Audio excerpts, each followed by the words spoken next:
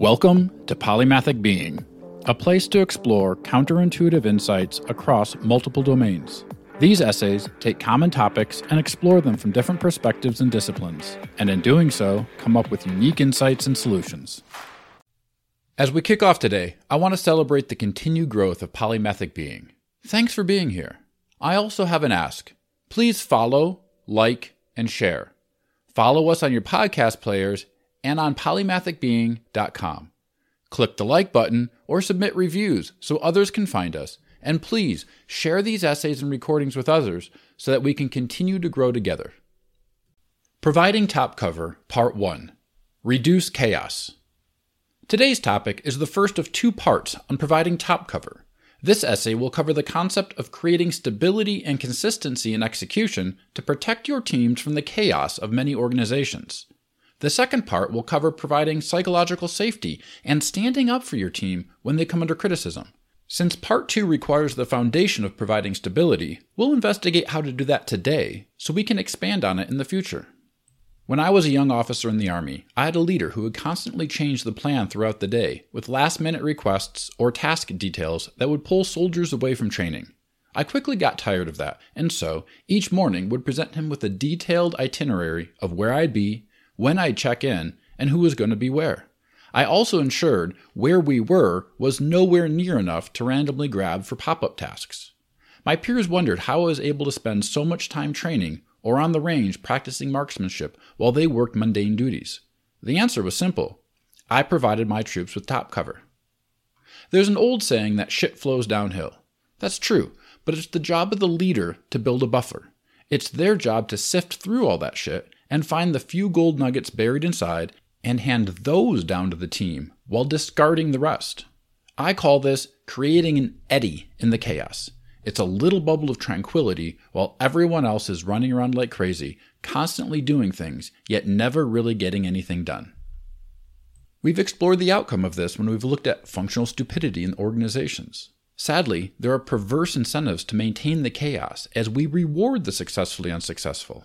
But fundamentally, providing top cover is one more tool in the belt of the successful, lazy leader and helps mature product, processes, and people holistically. When done right, this protective layer creates stability, and with that stability, you can improve the systems that enable success. When you push back and protect your teams, you're able to increase the overall performance so much that it actually does become easy. I'll share a couple examples from my time in the Army and in corporate America where this resulted in incredible outcomes. Wu Wei and ruck marches. When I was at Ranger School, during Hell Week, we were doing a 12-mile forced ruck march. It's the final crucible of a week that ends up in a blur. By this point, close to 30% of the Ranger candidates have failed out of the class, and this test is intended to increase that number. It's a march from the main facility to the field, where we'll spend the next 2 weeks doing military missions in the woods. It also sets a hefty 4-mile-per-hour pace while carrying your full kit, which is approximately 150 pounds. Soldiers typically space out in 2 columns on each side of the road and try to maintain an even spacing. The key word is try. In reality, someone moves a little faster or a little slower, and a slinky effect occurs. Halfway down the line, you'll often find yourself slowed to a stop when the line bunches up, only then to have everyone hustle up, even run when a gap opens up. Stop, run, stop, run, stop, run. It's literally the worst way to be successful on an already hard task. Yet everyone keeps the slinky going, not wanting to look like they're falling behind. On the Ranger School march, I found myself about halfway down a long column with a fully functioning slinky. Instead of contributing, I looked further ahead and paced myself off the leader up front. My pace was consistent, my stride was steady, and I didn't stop or run. Needless to say, that caught the attention of the Ranger instructor as a large gap opened between myself and the person in front of me, who just sprinted forward. The RI, "Ranger, what the hell are you doing? You're falling behind!" "I'll be caught up in less than a minute, Sergeant." "What do you mean? Close that gap!" "Roger, Sergeant. I'll be there in about 30 seconds. "You aren't even picking up the pace." "Give me 20 seconds, Sergeant." "You're not doing anything." Suddenly, the column ahead buckled and stopped, and just as the slinky compressed and then resprung, we caught up. Gap closed, Sergeant. You son of a bitch. As he walked away, trying not to smile. I was left alone for the rest of the ruck march, while the slinky continued to oscillate in front of me. In fact, the soldier directly in front of me ended up falling out of the march and had to recycle because sprinting and stopping isn't a good strategy. Others ahead of me had incredible blisters from running with all that weight. So, that's great for me, but also consider everyone behind me.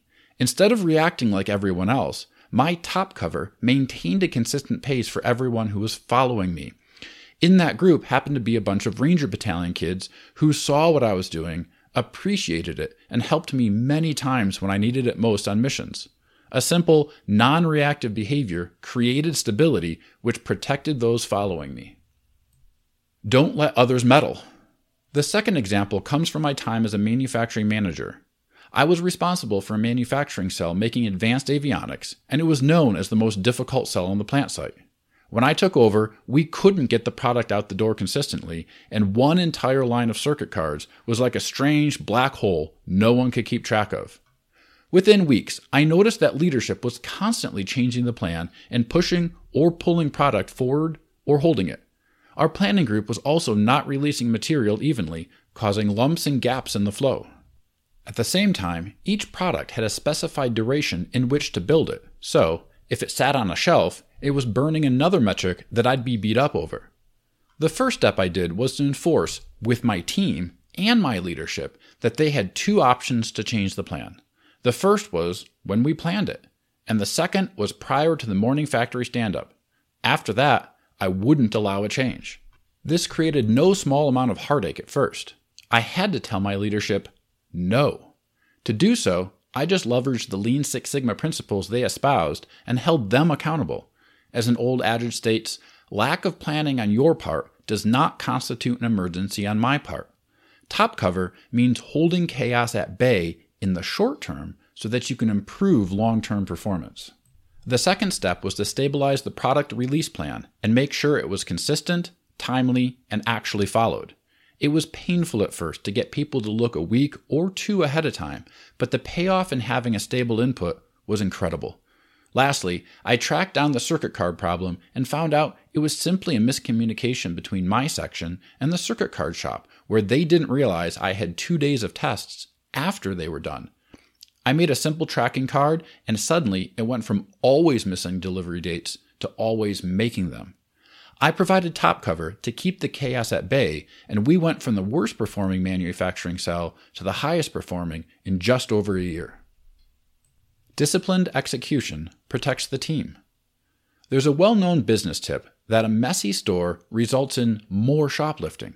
If you don't know what you have or where it's at, who's going to miss it? It's really easy to ask chaos to accept more. It's much harder to ask the same of a team with disciplined execution. When I was a program manager in aerospace, the program I had taken over was in chaos. The previous manager had been promoted because it was such a challenging program. No one wanted to work on the technology because it was disorganized and the direction kept shifting.